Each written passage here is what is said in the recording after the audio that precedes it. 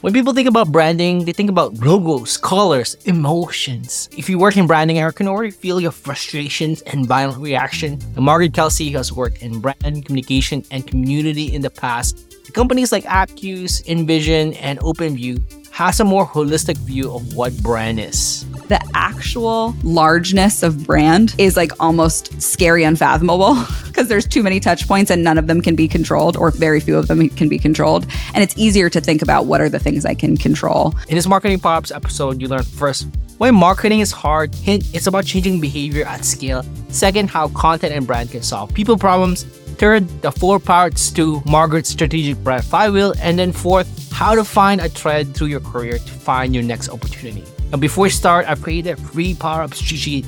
You can download, fill in, and apply Margaret's strategic brand flywheel. You can get it at marketingpops.com right now. Or find that link in the show notes and description. Are you ready? Let's go. Marketing Power-Ups. Ready? Go! Here's your host, Ramley John. So it's interesting, like you're saying, creative output for marketers, because like there's work creative, which is like could be draining sometimes, especially if you're doing it for a client. And then there's like creative for the sake of being creative, which is like I think that a lot of marketers are drawn to marketing because you get to be paid to be creative. But then what happens, especially with in an organization, is that you're always thinking of what does my audience need? What does the business need? What does the audience need? What does the business need? Where is the intersection of those needs? And that can be draining in a way that like creating for yourself is just like, what do I want to make? And it's a very selfish process to just create what you want to make. And in your job, you can be creative, but it's always under the guise of what does the business need? What does the audience need? What does the business need? What does the audience need? And so that's what I've loved the most about my own art practice is it's reminding myself and centering myself that like I can have a point of view and I can create something that then resonates with other people rather than always thinking about what will resonate. What do I create that resonates? What do I create that the business needs? There's something another person that I chatted with, Mark Thomas, talked about. Like it's kind of freeing, like creating something without any KPIs attached to it. You know, Exactly. like oh, there's no. I'm not like trying to sell this. I'm not necessarily trying to get as many of this sold. Like if you're creating a course for yourself, or I'm not trying to increase downloads, or I'm just creating this just to create it, essentially. Which is And I did that with the cyanotype artwork when I first started doing it. I didn't show it to anyone because I didn't want feedback on it. I didn't want people to say, "Oh, you could sell that," or "Oh, if you did it this way, it would," or this. I like kept it to myself because I really wanted to strengthen my own taste and my own appreciation of it.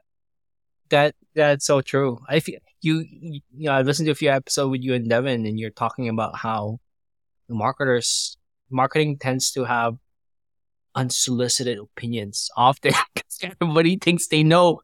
They think it's easy. Marketing is easy, and you're like, it isn't at all, right?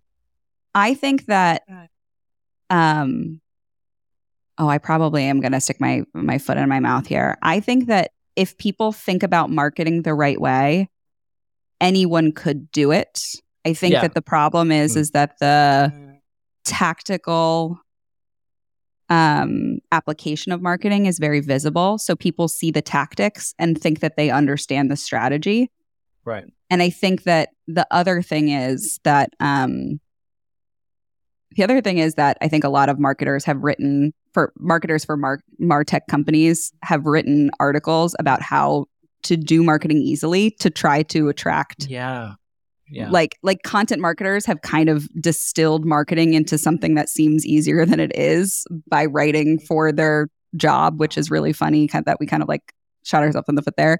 And then there's a last thing too, where it's not that marketing is hard, but it's the fact that changing human thoughts and behaviors takes time.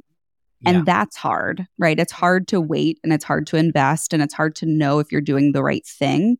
And that can leave a lot of folks who are not traditionally marketers, like founders, very uncomfortable in investing for a long time into something that might not be showing any signs of success because it just like changing humans takes a long time. Yeah, it takes time. I mean, sure, you have tactics, but like no same tactic can work to change. Everybody's different. Like how do you change like people's behavior at scale? Like that's I don't It's know. hard, Maybe they're right? it's hard. Yeah, Yeah. And in some ways, I think that sorry to interrupt. I think go ahead. I think that in some ways, I've always thought the sales was the harder of the two. But now I realize that sales is just changing one heart and mind at a time. Wow. And that to me, it's like you can tailor your message, you know who's on the other side, you can search and research. Like, how do you distill that up so you're changing behavior at scale? And I think that's a really challenging, I think that's more challenging now. That's a hot take. That's like something if you post up on Twitter. I'll get skewered for it. You do it. No, you do it. It's so good. You said it. Like, I feel like it's true. You're right. You're tailoring what you're going to say to this one person as a sales, or maybe a group, but they're within the same company. But like marketers have to like find the balance with like trying to target a big enough segment that you're not necessarily like trying to water down your message at all, that you speak to no one, which is hard. That finding that balance is super hard. Is what I'm hearing you saying. And you see that all the time with copy on websites, right? There's like so much copy that means nothing. There's so much copy that doesn't make sense, but that's okay because I'm not the target audience, so it shouldn't make sense to me and it shouldn't resonate to me. And then there's lots of things that are distilled down to the point where there's website copy that's like, we are a company changing how people work. And you're like, I still don't know what you do. Yeah, exactly. Aren't we all in B2B changing how people work? Like, that's true. That is true. And probably that's the reason why people they make up new terms. They make up new categories. Like it's like, and then people are like, what the heck did you just, it sounds smart, but I still don't understand what your company does. It sounds great, but it's confusing, which. Yeah. I can see the promised land, but I still don't know what I'm buying. I love how we're digging into this around like, it is about changing behavior at scale. Another hot take, and this is all from episode 4 of your show with Devin, which is former CEO of Animals. I'm gonna link that show in that episode. And don't say it's content. I believe that's what. Don't say content. What's behind that title? I mean, is that in the intro? I don't think we've ever. I don't know if we've really explained it. But what we realized, what was happening, and actually the eventual premise that's come out of our show is the fact that what I said before, which is that marketers make up a lot of terms that then end up meaning nothing. And I think that the word content is like that, right? And I think as a content marketer who I've heard the word content so much, right? Like I've heard founders say, oh, we just need more content. I'm like, what do you mean? Right? Or oh, we just need better content or higher quality content. And so it started off as a little bit of a joke between myself, Devin, and our podcast production agency, Share Your Genius. And we thought it was a funny kind of take on, a little crotchety take on the world. And then it ends up that most of our episodes actually are unpacking words or ideas that have had so many different meanings, and nobody's really sat down and aligned on why are you using that word? What does that word mean to you? Yeah. And a lot of our episodes end up being an almost dissection of these words and terms and ideas that have been floating around, but nobody's kind of pinpointed on what they mean. Yeah, exactly. In the stuff that we talked about earlier around marketing is about changing behavior at scale is in episode 4, which I'll link in the show notes. But there was another thing that you and Devin were talking about, how it's like it's resonated so deeply within me where like, oh my goodness, I get it. You said product can't solve people problems. And I'm like, yes, it can't solve it can't solve process problems. It can't solve culture problems. And I'm curious, what is the meaning behind that for people who haven't heard that full episode yet? Yeah, I think that the core of the fact that product can't solve people problems is, I mean, maybe it'll be different in 10 years, but we're all human beings that come to work that are very complex, that have our own emotions, that have our own either rationality or irrationality, depending on the day. And a product can sometimes solve a process problem, sometimes solve a technical challenge, sometimes solve a piece of that. But it can never identify what the people problem is behind the issue itself. And again, maybe in 10 years with generative AI, it'll just be a bunch of bots talking to each other and we're sitting on the beach and, drinking our pina coladas. But for right now, we still are human beings that show up to work every day, and a product can only do so much.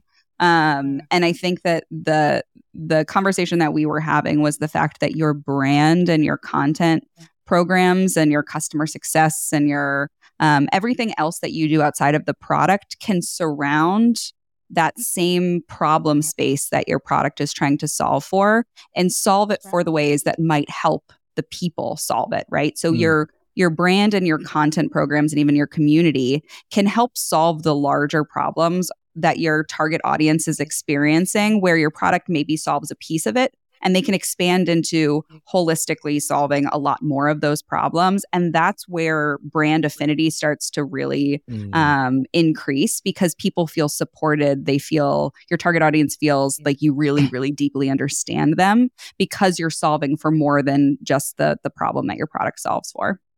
Yeah. And what I'm hearing is like, really, you can't just like give the product and be like, you can figure this out. In certain situations that it's possible. But for more, especially in B2B, I think you started talking about this flywheel in that episode. There's 4 parts to it. What is that 4 parts? And you're like I said, you're already starting to dig into it. That really contributes to making sure that your customers are as successful as possible. Yeah. So it's internal culture, external brand, content, and community. And I think building that flywheel and specifically tasking a brand team or a brand organization to build and own that makes brand an actual strategic function within your organization, rather than a keeper of colors and fonts and voice and tone and all of those things. They become less of almost like a hall monitor, and more of an actual strategic function. And so how I think about that is internal culture is all of those, culture things that we think about, but also specifically cultural values. And I think the closer that your internal cultural values are to your external brand values, and that those brand values then actually attract your target audience. So it should be shared values for your community or for your target audience. The more that all of those values are aligned, they actually become a shared decision-making framework for people to be able to make really, really smart and powerful decisions within your company, right? If you're hiring for specific cultural values that you also know that your target audience cares about, then anytime that your content marketer writes something, anytime that your customer success person responds to a problem and they operate within that value framework and making a decision based on your company values, they're going to get it right like 99% of the time. And that also unlocks, obviously, management to be able to focus on other things other than just like always answering questions about what people should do. But then I think that your culture also, the piece of it is not just your values, but also your obsession with your customer, your target audience, right? And I think that the more that you can bake that into the culture of the organization, that everything you do is in service of your target audience, then you create content and community that's bespoke for your target audience.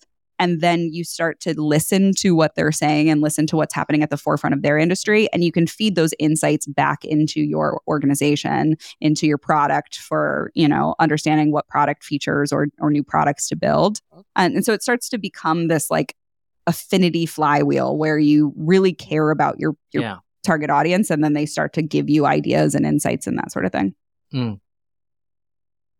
What I'm hearing is like this affinity is really about making customers feel like you care about them, and not just because I'm trying to decrease churn or like increase my revenue, but like we're changing our culture because we don't just want you to feel that. We do actually really care about you as a customer. Is exactly what I'm hearing. Is about making those customers feel like you care for them and actually living it. So because people can smell that bullshit, when you're like faking it just to hit your KPIs is exactly how this works. So the funny thing too is like the older I get, the more sober I am with like, we are actually all in business though, where like Right. it does have business value, and let's not be cute about the fact that like I actually think it's a better way to build a business, because I think a business will be bigger and longer enduring if they do it this way. Ideally, you are also hiring people on your teams that deeply care about this problem space or the target audience or that sort of thing. So it's not that it's disingenuous, but we also do have to acknowledge the fact that it's not completely altruistic. It is because we are in business, and probably a for-profit business. If you're in B2B tech, you're hopefully making a profit. Right. Hopefully the goal is to eventually make a profit. And so the like, we have to be clear about that. Like there is a strong business case. This is not just pure altruism. This is a good point. What I'm really seeing is like you're getting value from both sides. Like they're getting value and you're getting value through the profit. So like there's, it's win-win. Yeah. Essentially, it's not them. Yeah. And I think that the important thing here, and I have said this now in a couple different places, and nobody's actually gotten as mad as I expected people to get, which has been good, that I'm not stirring up too much drama. But I fundamentally believe that the arc of software is that it is becoming a commodity. I think it's easier to spin up tech than ever before. That's true. I think that even with generative AI, non-technical people can code because they can just feed it and tell it what it wants to build, and it'll build it for you. So I think the arc of progress is that technology and software will continue to become a commodity. And I fundamentally know that commodities compete on brand and distribution. And so to me, it's also a future-proofed investment for software companies to make to start competing on brand, because what they're already seeing and will continue to see is competitors get spun up easier than ever before, and competitors can match your speed of releasing. And actually smaller companies are probably faster at releasing products and features than bigger companies are at this point. And so again, that's only going to continue. And so I always think about like, well, what's actually defensible right now? And I think defensibility is in brand and in community and in distribution. Before I continue, I want to thank the sponsor for this episode, 42 Agency. Now, when you're in scale-up growth mode and you have to hit your KPIs, the pressure is on to deliver demos and signups, and it's a lot to handle. There's demand gen, email sequences, RevOps, and more. And that's where 42 Agency, founded by my good friend Camille Rexton, can help you. They're a strategic partner that's helped B2B SaaS companies like Profitwell, Teamwork, Sprout Social, and HubDoc to build a predictable revenue engine. If you're looking for performance experts and creatives to solve your marketing growth problems today and help you build the foundations for the future, look no further. Visit 42agency.com to talk to a strategist right now to learn how you can build a high-efficiency revenue engine. Thank you also to the sponsor for this episode, Ahrefs Free Webmaster Tools. Now, if you want to rank your website higher in search engines, you have to make sure that your website doesn't have any technical SEO issues. Because if you do, that's like trying to run a race with your shoes tied together. That's how you lose, and we don't want that. Luckily, Ahrefs Free Webmaster Tools can crawl up to 5,000 pages to find 140 common technical SEO issues that could be holding your site back from generating valuable traffic. Can also help you find your strongest backlinks, as well as analyze keywords you're ranking for and see keyword search volume and ranking difficulty for each of those keywords. You can sign up for free at ahrefs.com/webmastertools or find the link in the description and show notes. Well, let's get back to the episode. We've been talking a lot about like brand, and I've been assuming that that defensibility is about whoever can. I keep saying feel. Whoever can make that customer feel like they cared the most compared to the competitors. Is that how would you define like brand versus like you mentioned earlier, not just fonts and colors and brand guidelines? I think about it the same way that when we think about consumer brands, right? There is something that people when you buy a brand, it means something about your character or your personality trait or who you want to be or who you aspire to be, right? It's like little badges of honor or badges of personality that happen with consumer brands. And I think that software companies and software brands can start to do the same thing where it means something to use Asana instead of, another tool. It means I don't know, maybe you're smarter, maybe you're more organized, maybe you're whatever that is, right? Like there is a feeling behind it and an attachment to either an ideal or a personality trait. And the more companies can start to align to those things that their target audience cares about feeling and being, the more you can create emotional resonance in your brand, right? Because it's not just like, oh, the products and the feature sets and the yada yada. It's what does this mean about me that I decided to make this decision, this purchase decision, that I use this tool every day, that I've decided to change my workflow or my process in order to use this tool instead of another one. And I think that's the powerful thing about brand. And all of that is like a culmination of everything that they've experienced through your, like consuming your blog posts, joining your community, going in your webinar, the clothes that the people wear from the company that is showing up on the webinar, and the words you specifically use. Are your titles all caps versus like, is it sentence case? All of that culminates to that feeling that people get essentially. So it's not just that font and colors, essentially. Yeah. And it's every touch point. And I think that can be scary to a lot of businesses to think about the largeness of brand. I think it's easy to kind of refine it and be like, oh, I only have to worry about that checklist of items. It's fonts and colors and whatever. Not like it's every email that anyone has ever sent externally. It's every single person that has my company attached to their LinkedIn, including afterwards where they go and what they do. Like the actual largeness of brand is like almost scary, unfathomable, because there's too many touch points and none of them can be controlled, or very few of them can be controlled. And it's easier to think about what are the things I can control. I think that's when we go back to brand owning cultural values and aligning them to external brand values, and then using your cultural values as decision-making frameworks helps, because it scales that process of every brand touch point feels like the same brand touch point, because you're using the same decision-making framework to make the decision or to have the conversation.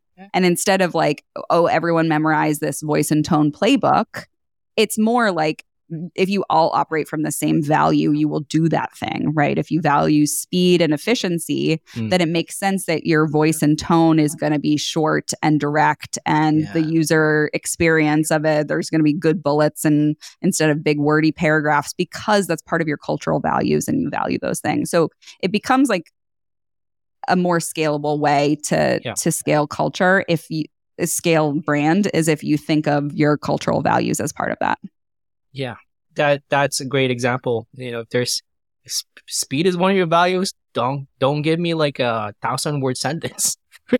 Essentially, like just give me bullet points, or like. Or do I spend a bunch of time and research before I write the email back, or do I write the email back saying, "Hey, I'm on it, and let me do some research," and that sort of thing. Like, there's so many like decisions that can happen that if you base them on your values, the answer becomes clear rather than kind of everyone doing their own thing. That makes sense. You mentioned this a little bit about like how this is a flywheel, how, I'm trying to figure out how community feeds back to culture, and how I'm hearing or thinking about it is that the more you learn about your customers and your community, it kind of shapes your second iteration or maybe multiple iterations of your culture. Is that about right? Or like, did I get that wrong? Yeah, no, you're spot on. So I think with community, we can think about it two ways. There's communities that already exist where your target audience is already around a water cooler that exists. And then eventually you can create your own, right? I think people get stuck there where they think that they have, like, their community has to be an owned community and it has to be a thing, and we got to, use a tool. And I'm thinking of community as the biggest sense of the word, which is, are there collective groups of people that feel like they belong to something, right? Yeah. And so when we talk about that, like, can we create a sense of belonging with a group of people? Yeah. Then I'm using that as the terminology of community rather than like a tactical application of like there is a software that builds community or a Reddit community or whatever it might be. Yeah. And so when you invest in community, which is investing in participating with a group of people, providing value, participating in this sense of belonging that we all are together and sharing things and have cultural norms and have whatever, you have a finger on the pulse of what's happening with that target audience. And you feed those insights back into the organization, knowing that not everybody in the organization can be so external facing, can spend so much time with the community. I mean, ideally, everyone's kind of baked into it, and it's baked. But I think with brand and content, they tend to be able to live in that external world a little bit easier. And yeah, you build those insights. And if you need to update a cultural value because the culture of the community at large shifted, then you have your finger on the pulse to be able to recognize the signals that we all care about something different now, or the conversation has changed, or even as silly as like the, memes that the community uses has changed, That's so like good. that one's out, this one's in, like, let's make sure we're adding that into our marketing materials, adding that into our customer success materials, like all of those things. Like you can really start to make sure that everyone within your company understands the changes that are happening, so that when they are using their shared decision-making framework and their shared values to make decisions, that they're spot on, still making sure that everyone feels emotional resonance with your company. There was like a hot take that you said in one of the episodes for Don't Say Content around the word belonging, that the opposite of belonging is fitting in. And I'm like, dude, that just like... Does that mess you up? Yeah, and then it was like, shoot, that is so right. Because like people think the opposite of belonging is like not fitting in, but like fitting in is about like trying to curve your edges so that you fit the puzzle. Whereas belonging is like every puzzle piece is different and they might not fit together in that picture, but they still belong essentially. Yeah. Yeah, I think it was Brene Brown that said that to me, or not to me. That would be amazing if she said it directly to me. But it felt like she just grabbed me by the collar and said that directly into my eyes. I was like, oh, I heard you on that one. But I think even going back to the beginning of the conversation when we're talking about having creativity outside of your work practice, that's what that feels like to me. Is it feels like my own creative practice reminds me of belonging, reminds me of my, like, being my full authentic self, which sometimes can be such a phrase that's said so many times that it means nothing. But that allows me the reminder that, like, it's okay to be different. And then the experience of belonging is the accepting of people in their truest forms, rather than everyone has to be the same. And then it reminds me when I'm going and pitching marketing ideas or championing marketing ideas, that the weird ones might be more interesting than the safe ones, right? Like, let's be a little weird here, because we want to reach out and accept and identify and welcome the weird bits of others, rather than make sure everyone feels like we're all the same. It's funny you say that. I forgot who it was on LinkedIn. Maybe it was Dave Gerhardt, where like he showed like a bunch of companies within the same industry, and at some point they started looking the same, like same color, same fonts. They're like trying to fit in because they've gone enterprise or they've gone.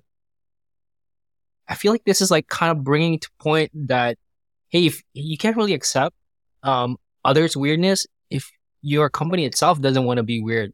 Yeah. Is that, well, what's your take on that? Yeah, I think that it is an unfortunate thing that happens as companies get bigger, as they start to get enterprisey, right? Like that enterprise blue always creeps into a logo or you know exactly. I know. I see it everywhere. There's like a one enterprise blue where company's brand goes to die. And I do think that is unfortunate, because I think that it starts to, like, muddy the water a little bit in terms of the resonance. But yeah, I mean, I think I understand why it happens, but it's just the longer that you can hold on to the weird bits, the better, I think. I mean, this is a hard question because it's hypothetical, but if you were in that company that's like going to the enterprise blue, would you be like, I'm outie? Or is there something you could try to like, hey, wait a second, like we're starting to go enterprise blue here and starting to like try to fit in. Like, I mean, I'm guessing it depends on your influence, but like I'm curious. Yeah, if you I've were VP definitely later on in my career become more and more outspoken about what I think needs to happen. I mean, it's helpful right now as an advisor to be outspoken. I mean, it's very useful to me and actually strengthened my own confidence to be able to rattle the cage a little bit and stamp my feet and demand things to be different. But I do think the challenge here, which is not perfectly what you asked, but I think there is nuance here around the fact that being internal, it's very, very hard to do that a lot of the time. And I think for some reason, and this was actually pointed out to me when I was in-house at OpenView, it was pointed out to me and it made so much sense and opened my eyes immediately that part of the reason that people bring in advisors and consultants and external people to give the same opinion that person has is for some ounce of credibility that like there's an external person that also feels this way, which is a little silly to think that like there's, that is a reason outside of like there's a new idea or a better way. There's just like external validation of an idea is also worth a lot of money. But I don't want people to think that like if they are internal and becoming a little bit of a problem child, that they're doing anything wrong. Like that's just what it feels like internally when you start to be a problem child. And that there is, I don't know, there is it's just candidly different when you're outside of the organization versus inside of the organization. That's true. You're right. It so happened like when I was working with West Bush, one of the advice that he gave to this company is like, oh, take off your email confirmation. And the guy was like, we've been trying to do this whole time. And then Wes told it to the CEO. I was like, yeah, let's do it. And like, the guy was like, I've been telling this to you for 2 years. It's like come on, man. I've seen that time and time again on both being in-house and doing it and saying the same thing again and again. But then also now, interesting, as an advisor, realizing my like sheer power of just being like my impact differential increased just by leaving and going external. And now it's like, whoa, it's bizarre. It's a power trip. This is an ad for people to leave their job and become advisors. I know. Sorry, I didn't mean for this to be like a come in. Water is wonderful. Come to the dark side or the bright side. I don't know the light side. I don't know what to call it. I think it's the light side. Same. I do.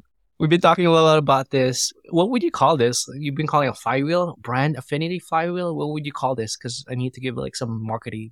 I know. Well, that's my fear is like, do I give it a marketing name and then it's just some other thing that gets like, oh, this is, there's a screenshot somewhere that a founder sends their marketing team being like, this is what we need to do. And everyone's like, yeah, that's what we're doing. What I really think this is a way for brands to truly be strategic levers within an organization. So if we're going to call it like brand efficacy framework, brand strat, I don't know what to call it yet. But I think there's something there. And I just think that this is the way, if you want to think about everything that brand should touch and own, outside of the normal small checklist of being a hall monitor on these certain things that get created. This is what I would put under their purview and their influence to make sure that it's truly a strategic and impactful organization. That makes sense. Brand efficacy lover or five. Yeah, I don't know. Yeah, don't try to lock it down. Is there have you come across a company that does this well? Like where, if we're going to look at a company that does this brand flywheel really well, which companies have you seen or even worked with or like maybe, that has done this for things well? It's so funny. I feel like when in that same podcast conversation, Devin and I were talking about the fact that, and it could just be that that is where we're at in our own careers right now. But the ones that we think about are the ones that did this back in, 2014, 2015. Like I think Buffer was really, really great at this, still is. I think that like Zendesk, Wistia, there was companies that cropped up around that time when like PLG was not even called PLG yet. It was, I don't know, we were calling it like B to C to B or something. And we didn't have a name, the name PLG yet for it. But there was this understanding that if you needed to build a go-to-market motion that requires a free trial or freemium experience, you need to have a large funnel of free acquisition. And that comes from attracting as many people from your target audience as possible, as cheaply as possible. And that tends to be in this, brand top of funnel content, community, inbound marketing, jargon.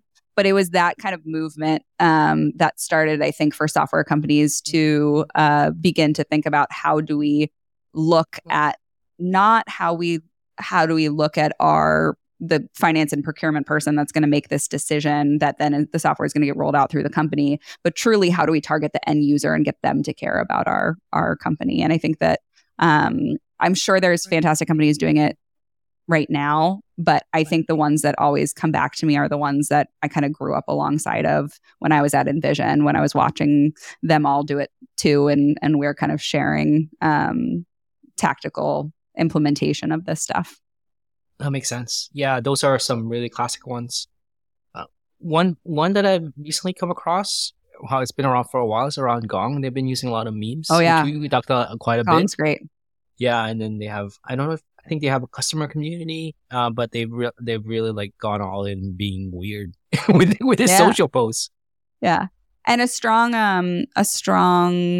content program, and then I think too that they're like people who use Gong will say stuff like, "Oh my god, I love Gong and I need Gong," and like it's like that kind of affinity of like I don't know, like I've seen the Gong, like I can envision the Gong logo in my head very easily, and that's same probably because I've seen it on a T-shirt and and people are wearing it proudly. I love it. I thank you for sharing this. I actually want to any final, before I shift and talk about career power-ups, any final words or tips to marketers who are tuning in around brand, around this flywheel, around I think a huge kind of blanket recommendation right now is to not be too stuck in the work you have been doing.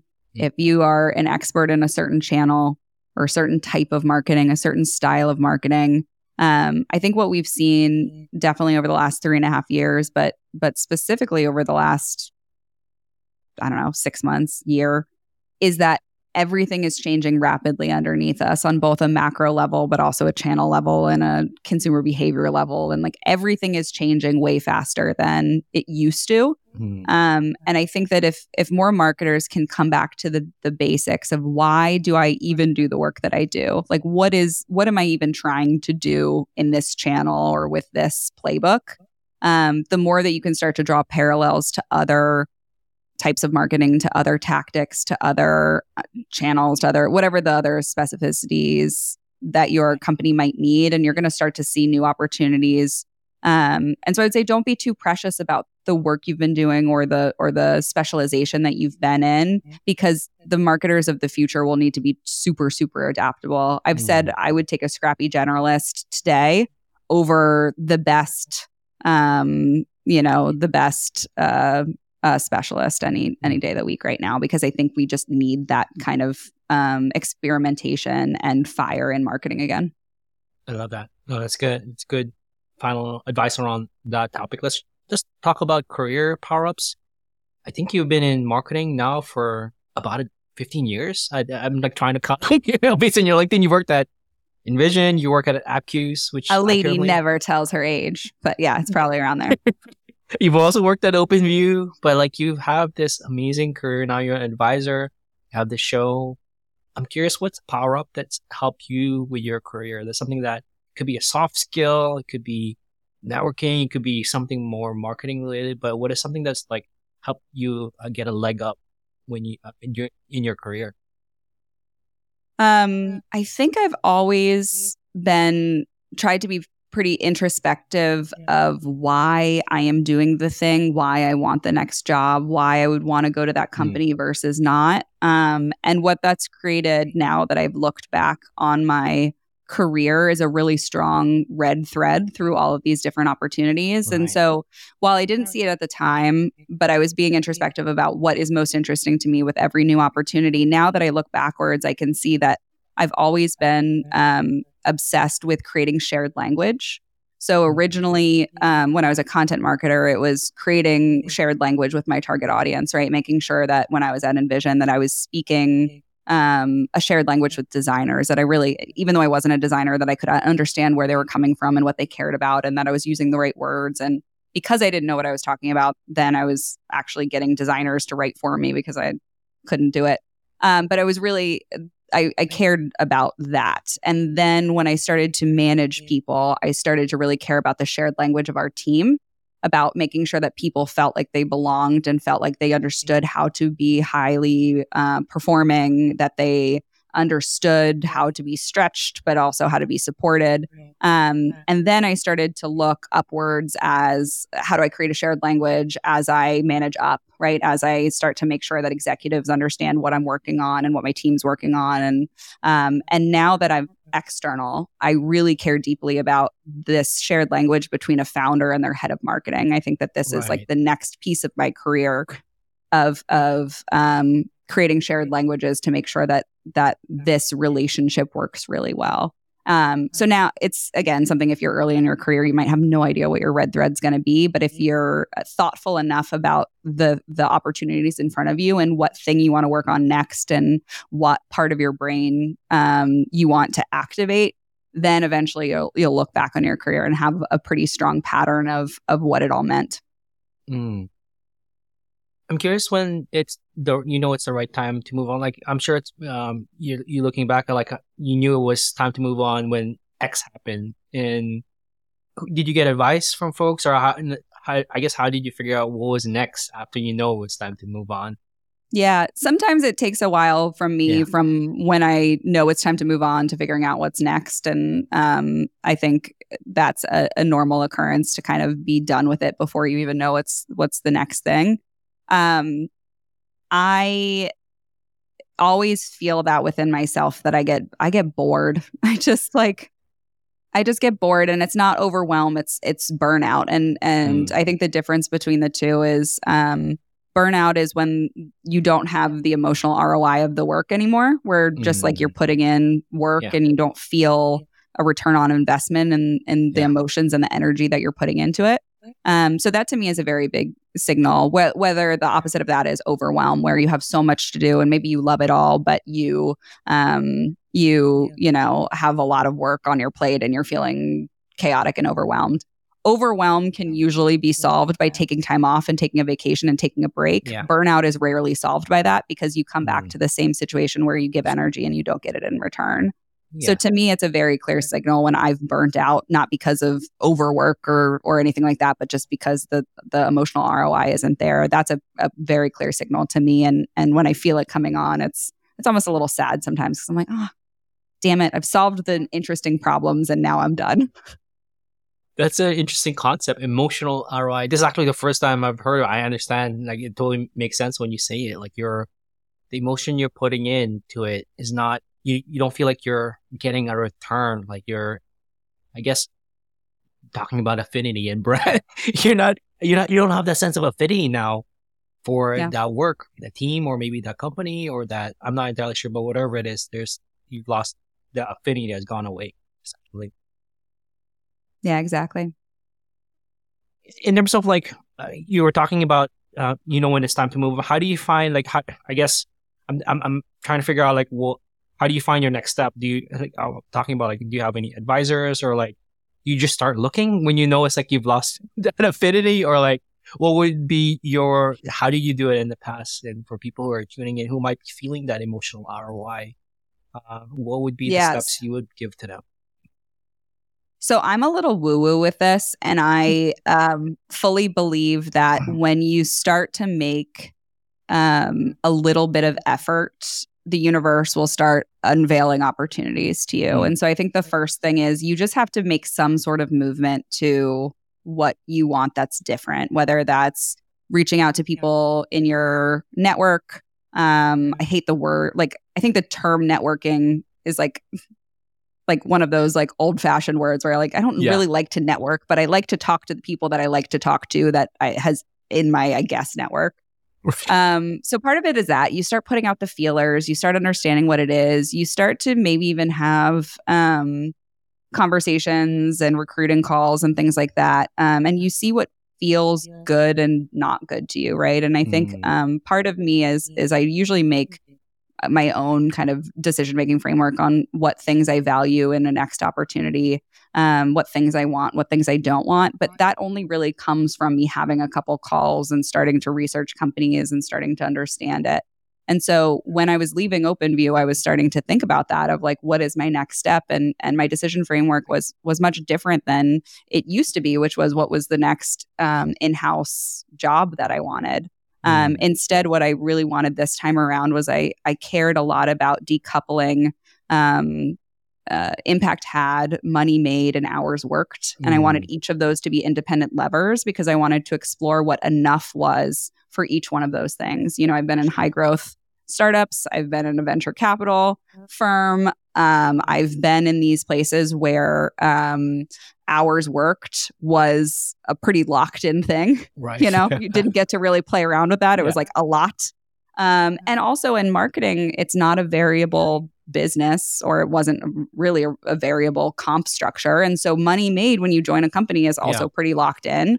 The thing that you can kind of play around with is impact had, but that's organizationally, depends on the organization and the structure and the team and all these different things. And so what I became obsessed with in this last time around was once those things became really clear to me, I was like, the only way to have each of those things be independent levers is to go off and try to build my own business so I can play around with what enough feels like. That's such a good framework or like a mental model, like that 3 levers, the income made, the impact made, and the third one was time.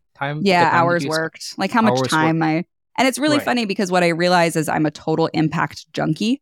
And so I used to think like, oh, how much hours do I actually need to feel like I've used my brain in a way that, because it's not zero. Like candidly, when I was on maternity leave, I was desperate to use my brain in a strategic way again. Like it's not 0 hours for me. Like I need some of this work in my life, which was also a really great realization to understand that I don't have to do this. I really want to do this. But the hours worked, what I realized was like, as long as I'm having impact, I am limitless. That's true. And that impact, especially as you scale up your advisory, you do more courses, you can lower your hours worked and increase your impact and income made, which is like, I guess another reason why people should come to the light side of my 30. The water's wonderful. Come on in. So don't tempt us. I know. I'm just joking. That's what I feel like, do I need a disclaimer of like, I am not trying to influence anybody to leave their current job, especially if I have a contract with you where I'm not supposed to bring people away from your company. You're changing behavior at scale. Oh God. That's funny. It's something I've been thinking a lot.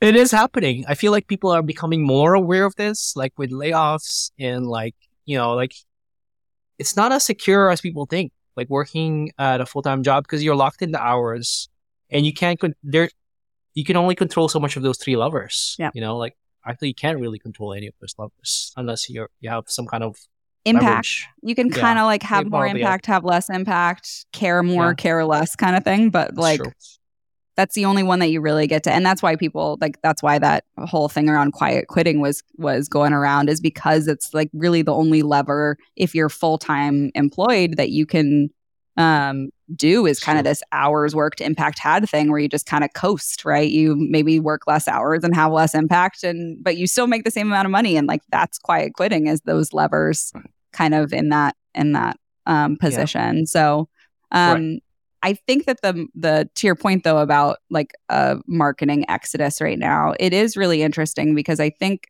it's not the worst thing in the world. I think more companies are looking, especially as everything is changing and shifting, they're looking at scaling their marketing team as more of a fractional or freelance way. Like I feel like a couple years ago, we would have never thought of having, a freelance brand designer or a freelance whatever it might be. And now it's kind of baked in that you're going to have a lot of freelance support on your marketing team. And so I don't think it's the worst thing that there's a lot of folks leaving or getting fired from full-time roles and starting up their own freelance businesses or fractional businesses. I think that that's probably what both businesses want and need at this moment when they're trying to figure out their strategy.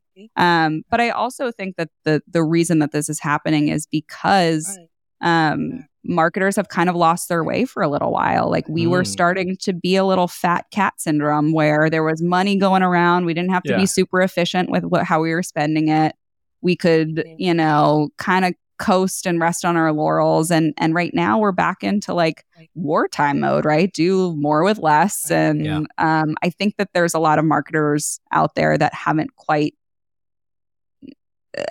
been really judicious with every dollar spent or hour spent. I want to be clear that like it's not just your budget, but it's also your hourly allocation to different things, right? Like this whole idea of maniacal focus and killing your darlings is something that I am constantly coaching marketers on because we like to do a lot of things and spread ourselves thin and never kill a program. And I think that can be really hard for founders and CFOs to look at and be like, what are you doing over there? I feel like the reason why they're doing marketing teams are doing a lot is like there's that insecurity. Like some of marketing is hard to measure. So by measuring the number of blog posts we put out or the number of videos or the number of webinars, like, hey, that's measurable. But like some of the stuff is like, it's hard to measure in terms of, I'm sure this, attribution is hard. Yeah. Oh. And this is the thing. If you're only measuring attribution, then it is really hard to know what to kill. But if we're thinking of marketing as essentially two functions, the first is saturation of channels where your target audience lives with a consistent message that resonates. So you're hijacking frequency and recency bias. You're staying top of mind with your target audience. You're not even converting them yet. You're literally just saturation of a channel with a message that resonates. The second part is identifying signals of readiness and then converting those people, right? So attribution can happen in that second part, and you maybe have some attribution to the first part. But what we need to do is know that like there's ways to goal and measure each of those marketing functions, right? Like some people call it brand and demand. Some people would like we've again muddied up the waters with all of these terminologies around what these things actually are. But if we can agree that marketing is fundamentally those functions, then when we start to look at, okay, all of our like brand and like content programs, the goal is a consistent message in a channel that our target audience already lives in. So it's like consistency, resonance of message, whether like, and we can test that in lots of different ways. And the goal is not actually even converting yet on that point. It's literally just, did we do the thing? Did we do the thing? Are we consistently showing up? Are we in that feed? Are we in their inbox? Are we in their physical, direct mailbox? And so I think that we have to think of marketing as both of those things and not just get so lost in attribution land where we're saying, oh, well, everyone that came through actually was first touch attribution goes to this thing, even though they heard about us for 5 years on our podcast before they actually had the pain point enough to come inbound through the thing that worked. So that I'm always fighting against that because I think that if we're only going by attribution, we're missing a big piece of the pie. So good. It's so true. I love that. Like really to like cut down. I'm curious. I feel like once again, this feels like an ad for people who want to get into advisory. But if you had what kind of advice would you have for marketers who are like they are in that mode where like they're looking for the next thing and they're like considering doing an advisory role? You already talked earlier about like reaching out to your network and asking like advice and like opening up doors. any other tips that you would share for people who might want to step into what is that called, the warmer water, or the Yeah, you know, water is it's, wonderful. yeah. I don't know, bathtub temperature water. It is, my advice is, as you're thinking about doing it, absolutely go talk to people who are already doing it, who are have their own businesses. They will all tell you conflicting information on how to do your business, how to structure your fees, how to package your work, how to do whatever. That's fine. Take all of those inputs and then figure out what would be right for you. I think the other piece is like understanding why you're doing it and what you care about, right? Like I have the same work that you do for brand values, right? You can do for your own personal value work, your mission, vision, values, what you care about in this world.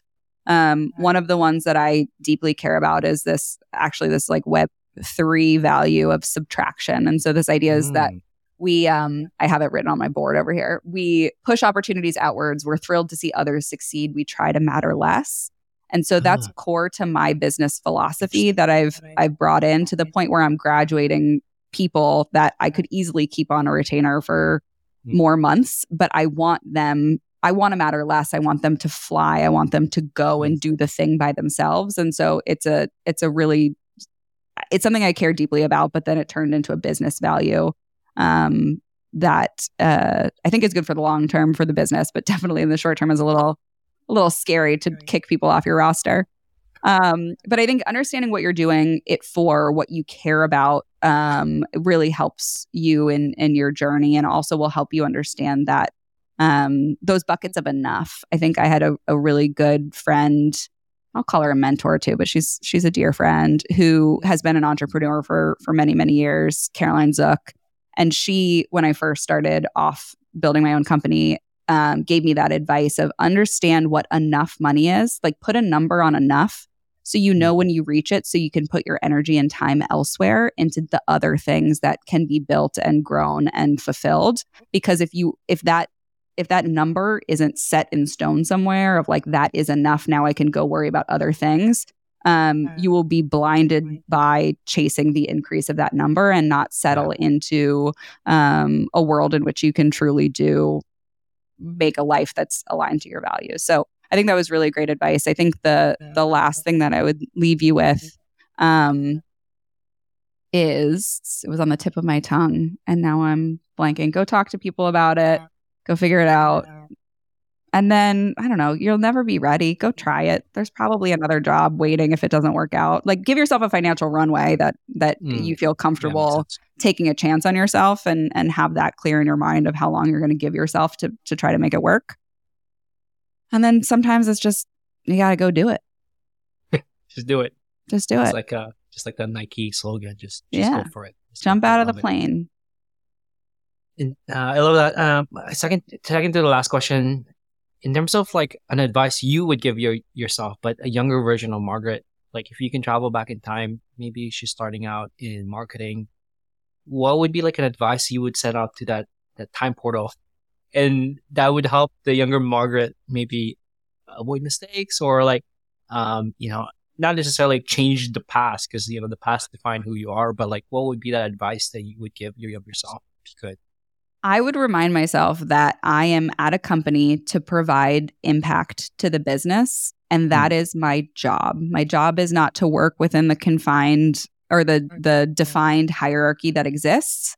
It's not to make sure everyone agrees with my decision or my method of whatever.